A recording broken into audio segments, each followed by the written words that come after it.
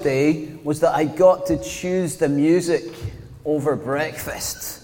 And so there were some 90s classics, some noughties classics coming out, doing all sorts of reminiscing. And I'm sure I don't have to persuade you that songs are powerful. They often bring you back to places that you remember listening to that song. Like a soundtrack to your life. I think everyone in some ways has a bit of a soundtrack to their lives, don't they? For me, just some of the kind of tracks on that soundtrack to my life would be Oasis, Wonderwall. Good choice, right? Reminds me of all those no good weekends when I was a teenager. Robbie Williams, Angels. Slow dancing at the end of a school disco. Some poor girl was slow dancing with me. Or let's be honest, more likely Celine Dion. But I didn't want to really confess that too quickly. Jack Johnson's Better Together was kind of like a little bit of a defining track for Lindsay and I. So I fell in love with this beautiful redhead. And that song was in the background. Better Together. Look at her face. Cheese. Then, when I first came to faith, actually there was a couple of albums that I listened to again and again and again. It just takes me back to this kind of sweet spot where I'm just falling in love with God. Matt Redman, Face Down. I've discussed that with the worship band quite a bit, and they're probably like, would you shut up about that album? The other one that I really loved was Hillsong United's Always. Remember that? People my kind of age going, yes, great album. All the young guys like, what is that? It can be heavenly, can't it? It can be heavenly. And actually, I think it literally is heavenly. There's going to be a lot of singing in heaven. It's God's design. We're made to sing. And we're made to remember through song and to look forward through song, to have hope that kind of is stirred in us through song. John Chrysostom, 4th century Archbishop of Constantinople, he said this. You know it's serious when you pull out a church father. Nothing so arouses the soul, gives it wings, sets it free from earth, releases it from the prison of the body, teaches it to love wisdom and to condemn all the things of this life as concordant melody and sacred song composed in rhythm. You knew how to say things back then, didn't they? It's not surprising then, as we continue in our 3-week, 4-chapter recap, this previously on heart and house section, that 2 Samuel 22 remembers with song. It's actually Psalm 18, but here in our text in 2 Samuel 22, and really it's like a title song of heart and sound. Heart and sound? Heart and house. Well, it is sound, but heart and house. David begins the first few verses, and I'll get us to open it up in just a few minutes. He begins those verses like a machine gun of exuberant praise. He says, my Lord, my rock, my refuge, my fortress, my shield, my salvation, my deliverer, my stronghold, all in 3 verses. And then the following verses reminds us why he and we have reason to sing like that. This machine gun of praise. So come on, let's draw out just 5. Okay, I'm going to move quickly, don't worry. Okay? First one, sing, God has heard your cry for help. Verses 5 through 7. Let me read it. It says this. The waves of death swirled about me. The torrents of destruction overwhelmed me. The cords of the grave coiled around me. The snares of death confronted me. In my distress, I called to the Lord. I called out to my God. From his temple, he heard my voice. My cry came to his ears. I went to school one day. I was 15, I think, maybe a bit younger actually. And a girl in my class hadn't come in to registration class that morning. And we found out it's because her cousin was missing after he and a friend had been out in Loch Lomond the night before. And 2 days later, they're still searching for him. And in the end, they discovered that her cousin Stephen had died. He was only 16. And it was brutal. Like, the whole school was affected by this. He was a former pupil. And it was just the most horrible of things. His family totally devastated.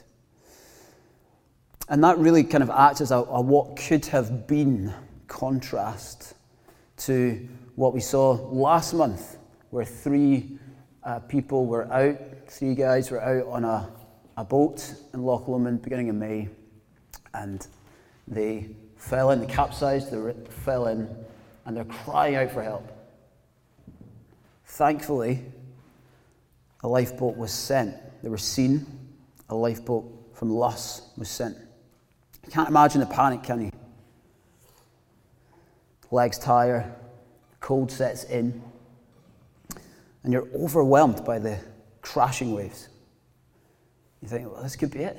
If no one comes here, this is it. Will I make it? Will anyone come? And what relief for them when that boat did come to save those three. David describes his situation like that. Death swirled around and tied him up. Destruction overwhelmed him. But it wasn't water, it was that he was being hunted down by his enemies. They were encircling him. And David was in the waters of injustice, of persecution, being chased and harried.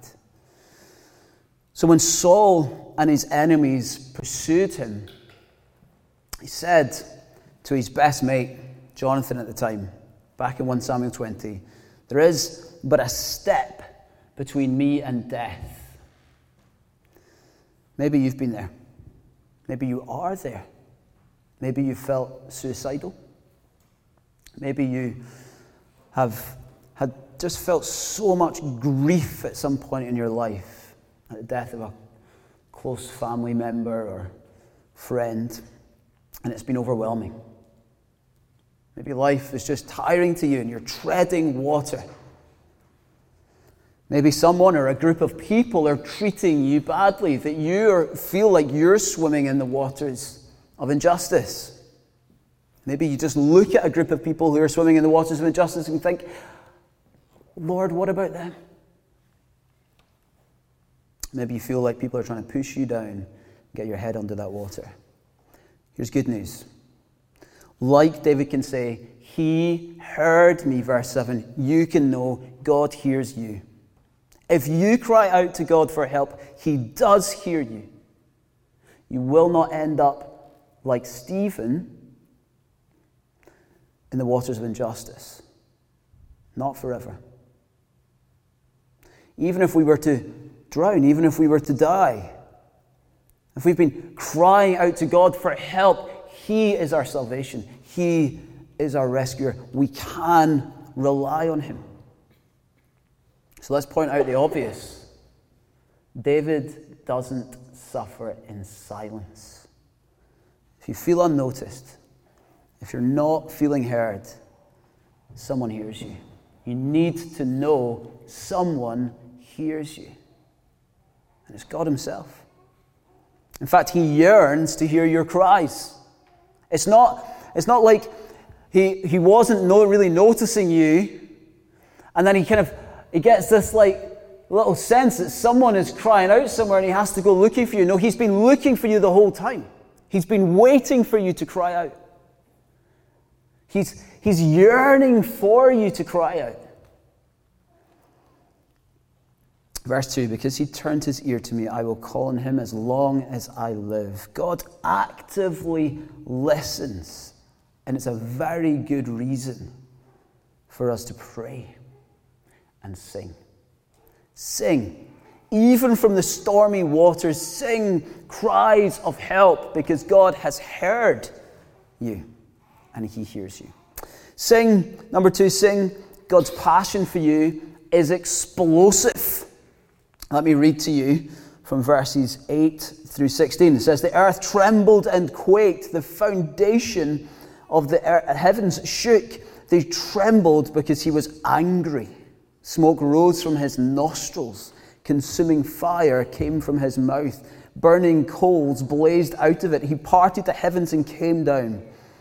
Dark clouds were under his feet. He mounted the cherubim and flew. He soared on the wings of the wind. He made darkness his canopy around him, the dark rain clouds of the sky. Out of the brightness of his presence, bolts of lightning blazed forth. The Lord thundered from heaven. The voice of the Most High resounded. He shot arrows and scattered the enemies, bolts of lightning, and routed them. The valleys of the sea were exposed, and the foundation of the earth laid bare at the rebuke of the Lord, at the blast of breath from his nostrils. God responds to your cry, but the response to you might be surprising. God often responds to our cries for help with fury. Didn't think I was going to say that today, did you? Enraged at all the awful things that are inflicted upon us, all the injustices, sin and its effects and relationships on health, on emotions, on our thinking, at Satan's schemes and the world's temptations. God hates when people treat you badly. He hates it when anyone is treated badly.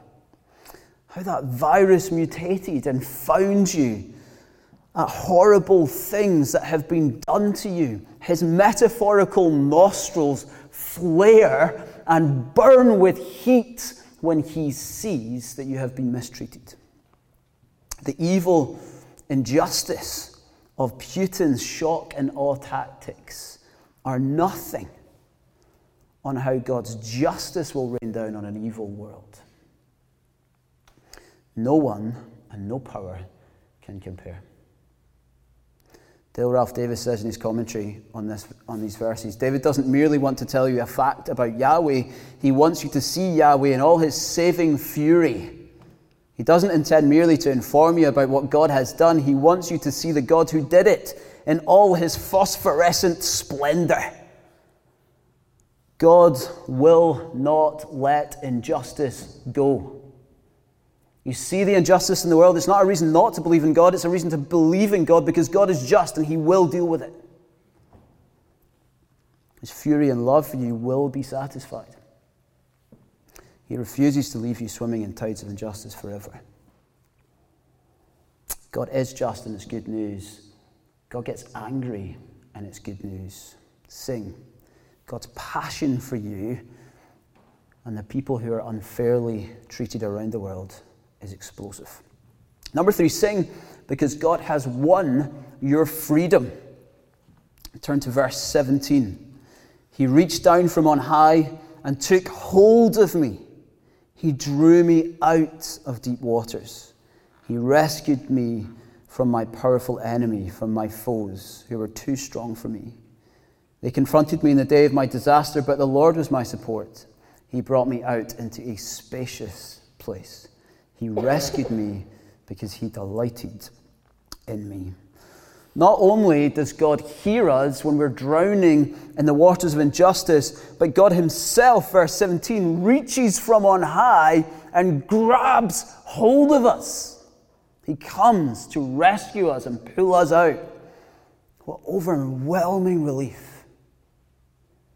But God doesn't only rescue, he takes us from those waters to a spacious place, to a place of freedom.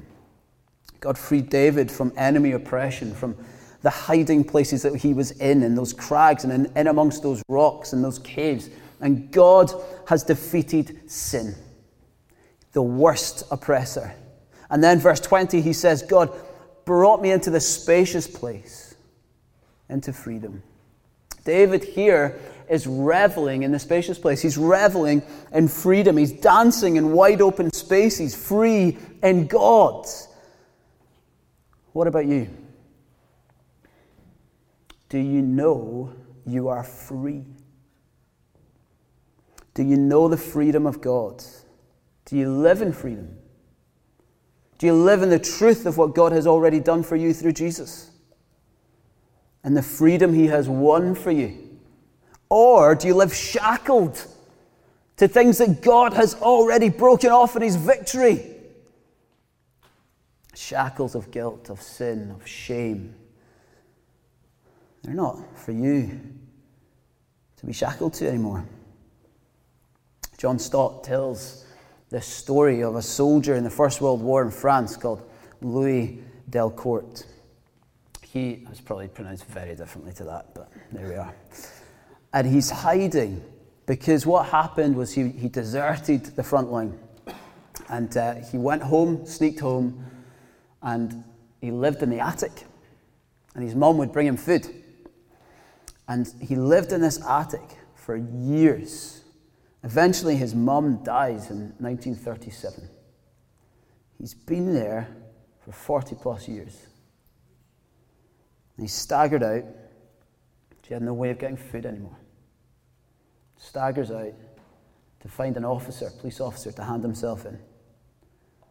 And when he sees the police officer says, "Have you not heard? Do you not know?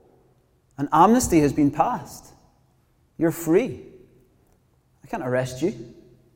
You're free." And it had been passed years earlier. You are free. And you need to live in your freedom. Galatians 5 says it is for freedom that Christ has set you free. Stand firm then, and do not let yourselves be burdened, weighed down, shackled by a yoke of slavery. Christ has won your freedom. Run into the open spaces. Enjoy that God has freed you from sin, from the sin sinned against you, from shame, from guilt, from Satan, and from death. Be free. Be the free person that you are in God. And a free person in God is a child of God.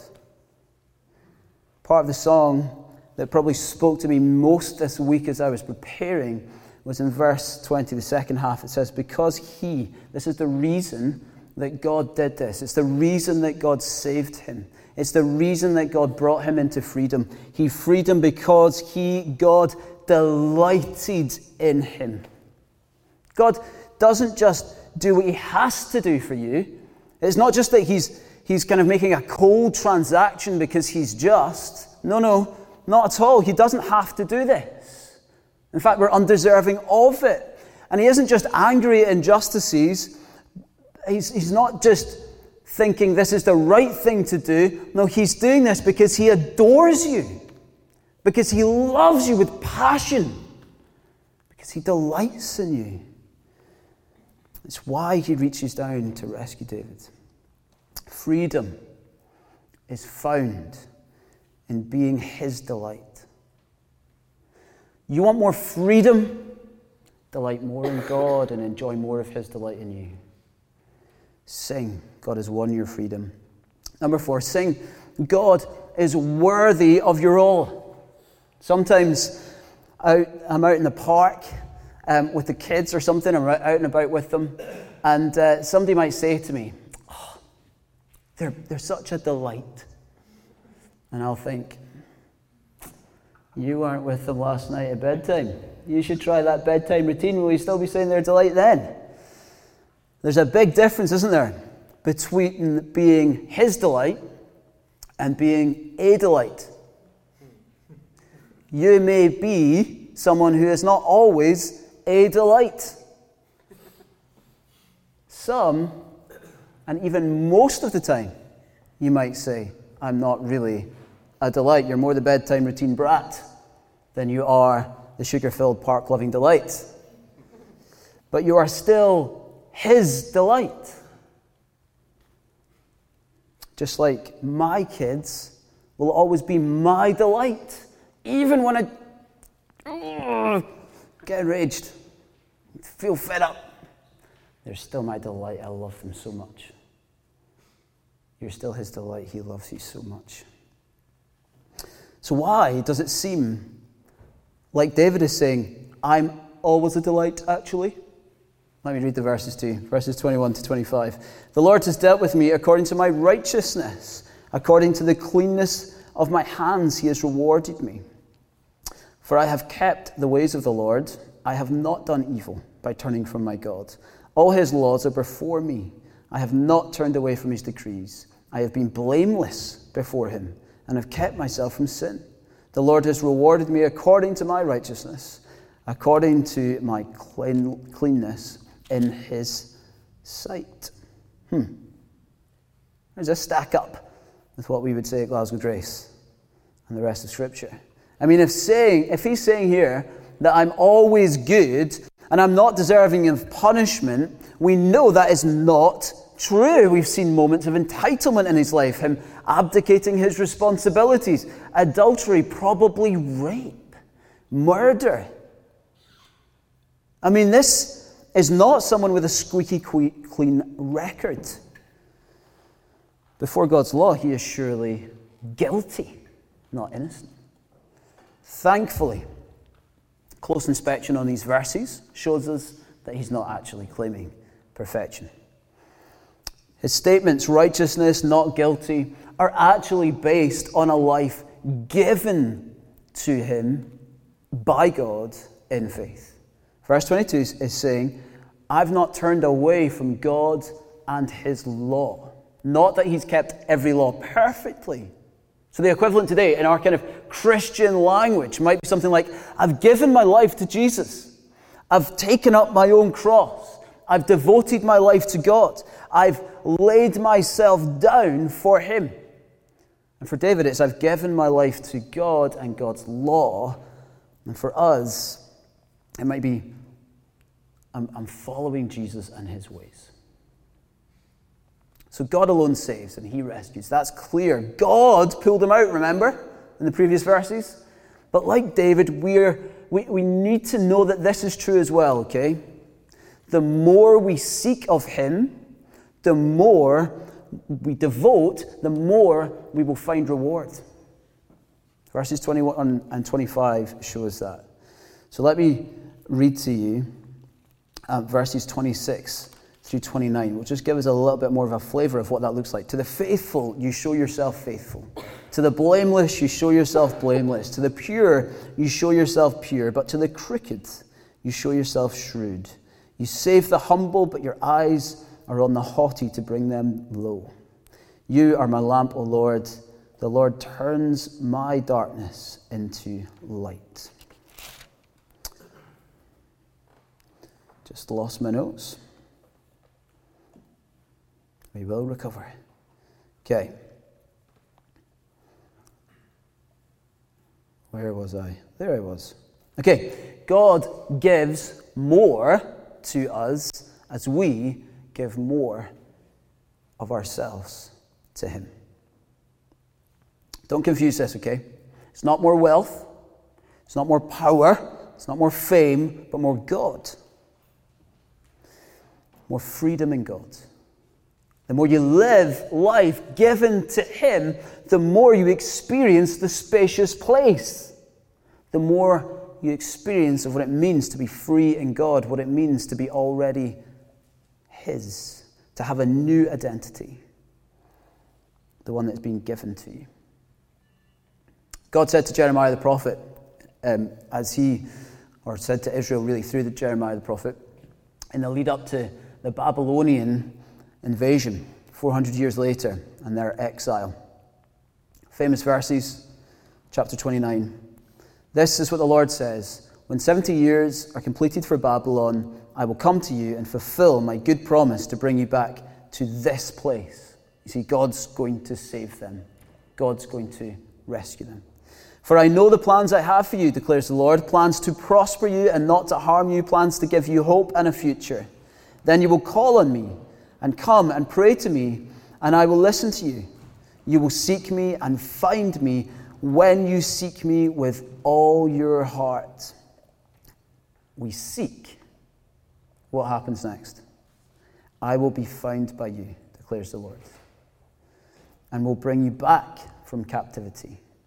I will gather you from all the nations and places where I have banished you, declares the Lord, and will bring you back to the place from which I carried you into exile. God brings us to the spacious place we belong. You see the principle? So God does the saving work. It's his power to save. It's not that we've done anything to deserve being saved. He pulls us out when we don't deserve it. But then as we delight in him, as we seek him, as we explore more of who he is and his delight for us and what it means to be free, the more we receive of that freedom, of the goodness of God. There is reward in seeking God, in other words. You don't just get saved and then just chill out. We get saved and then we give our all to the glory of God. And the more we do, the more we experience of his goodness. Sing, God is worthy of your all. All right, final one. Sing, God's kingdom is at hand. Have you read the end of the Bible? Spoiler alert if you've not, okay. God completes his victory and his kingdom, making everything right. And this psalm foreshadows that better kingdom. That kingdom which has begun and is advancing, where a son of David king has arrived. A king promised by God and has broken out a new kingdom for all nations and for all people. Let me read verses 47 through 51. The Lord lives. Praise be to my rock. Exalted be God, the rock, my Saviour. He is the God who avenges me, who puts the nations under me, who sets me free from my enemies. You exalted me above my foes. From violent men you rescued me. Therefore I will praise you, O Lord, among the nations. I will sing praises to your name. He gives his king great victories. He shows unfailing kindness to his anointed, to David and his descendants forever. Sometimes it can feel like God is not there. Like he's not a living God. Not really with you. Maybe that's your experience at the moment. You're praying about something maybe, and you're struggling to hear. You're struggling to hear an answer. You don't really know where God's at with it. Well, David has been there. Psalm 13. How long, Lord, will you forget me forever? How long will you hide your face from me? How long must I wrestle with my thoughts and day after day have sorrow in my heart? How long will my enemy triumph over me? Well, that was then. But David finishes with a testimonial flourish to say, oh, my God is a living God. It may feel like that sometimes, but let me tell you from my experience, David is saying, he is alive. He says he's my rock. Now, he doesn't mean the wrestler, whose muscles I'm sure will finally shrink at some point. But, I mean, how is he still so big? It's unbelievable. But he means rock, the unmovable, solid, strong protector, eternal God, who I can build my life upon without fearing it will be destroyed. David vouches, no, he does rescue. He does save. He's delivered me. And David says he is the champion, the one you can put your trust in, the one who not only rescues him from his enemies, but he'll rescue you from your enemies, and justice will come. God will rule over them and all things, over all nations, over all peoples. And this living God, this rescuer, this rock, this ruler, he's already come. He's already established a kingdom that Israel could only foreshadow. He's the true king, and where the king is, so too is the kingdom. That's what Jesus said to the Pharisees. The kingdom of God is in the midst of you. In other words, it's me. I'm here. The king has arrived. The kingdom of God is here, and you're not seeing it. You're missing it. He came saying, I am proclaiming and bringing the good news of the kingdom. But because, as he says, this kingdom is not of this world, there were no swords involved. He's establishing a kingdom in a way that no one had ever seen before. And it was the only way that it was ever going to work. The king himself establishes the kingdom by laying down his own life. On the cross, he disarms the sin that controls us. No longer does it have mastery over you. He renders it powerless. Then he's raised to new life 3 days later. And he shows that God is living. Jesus is alive. The living God is here. And in him, all of God's promises, all the things that David clings to, only as a foreshadow of what's to come, are fulfilled in Jesus Christ, our Lord. He is the anointed one. That's what the Christ means. Verse 51, anointed one. It's talking about Jesus. He's talking about the one to come. It's through the descendants of David. Well, who is that? It's Jesus. That's why Matthew begins with a genealogy that goes all the way back to David and then before. A son of Abraham, a son of David. The King has come. The King has arrived. Hallelujah. Hosanna to the King. And he's alive. And that means death is overcome. It means you have nothing to fear. That even the very worst fear that anyone you speak to will have, that ultimate fear of death, even that will be overcome. There will be no more death. Jesus, the living God, is here. And he's inviting you not to a set of practices, not to a set of doctrines, as important as they are. He's inviting you to a person. He's inviting you to himself. So the spacious places, get lost in Christ. He's made you one with him. You're a royal priesthood. You're part of the family. Enjoy these things because they're true of you. Break yourself off because you've already been broken off. Live what is true and live free in Christ and be his delight because he delights over you. Sing. The kingdom of God is at hand. We are made to sing. We're made to sing of these glorious truths like this track from the soundtrack of David's life. There is so many reasons to sing to God. These are just some. So there is really no better way of applying this passage than singing. So band, if you guys could come on up and lead us in song. I'm just going to remind you of those 5 reasons that we have to sing. Sing, God has heard your cry for help. Sing, God's passion for you is explosive. Sing, God has won your freedom. Sing, God is worthy of your all. Sing, God's kingdom is at hand. We're going to take communion together as we do. So why don't we get on our feet? And this is one way in which we remember every single week. Jesus said, do this in remembrance of me. We remember the King who's come and died in our place so that we could be part of the royal family, so that we could enter into his courts and be with him forever and ever and ever, so that we could be free from our sin, so that he could take that on our behalf and take the punishment that we deserve. So when you go to that table, let's remember the King. Take the bread and the wine in your own time. There's also going to be an opportunity to be prayed for. So from about halfway through the first song, there'll be a team up there ready to pray for you.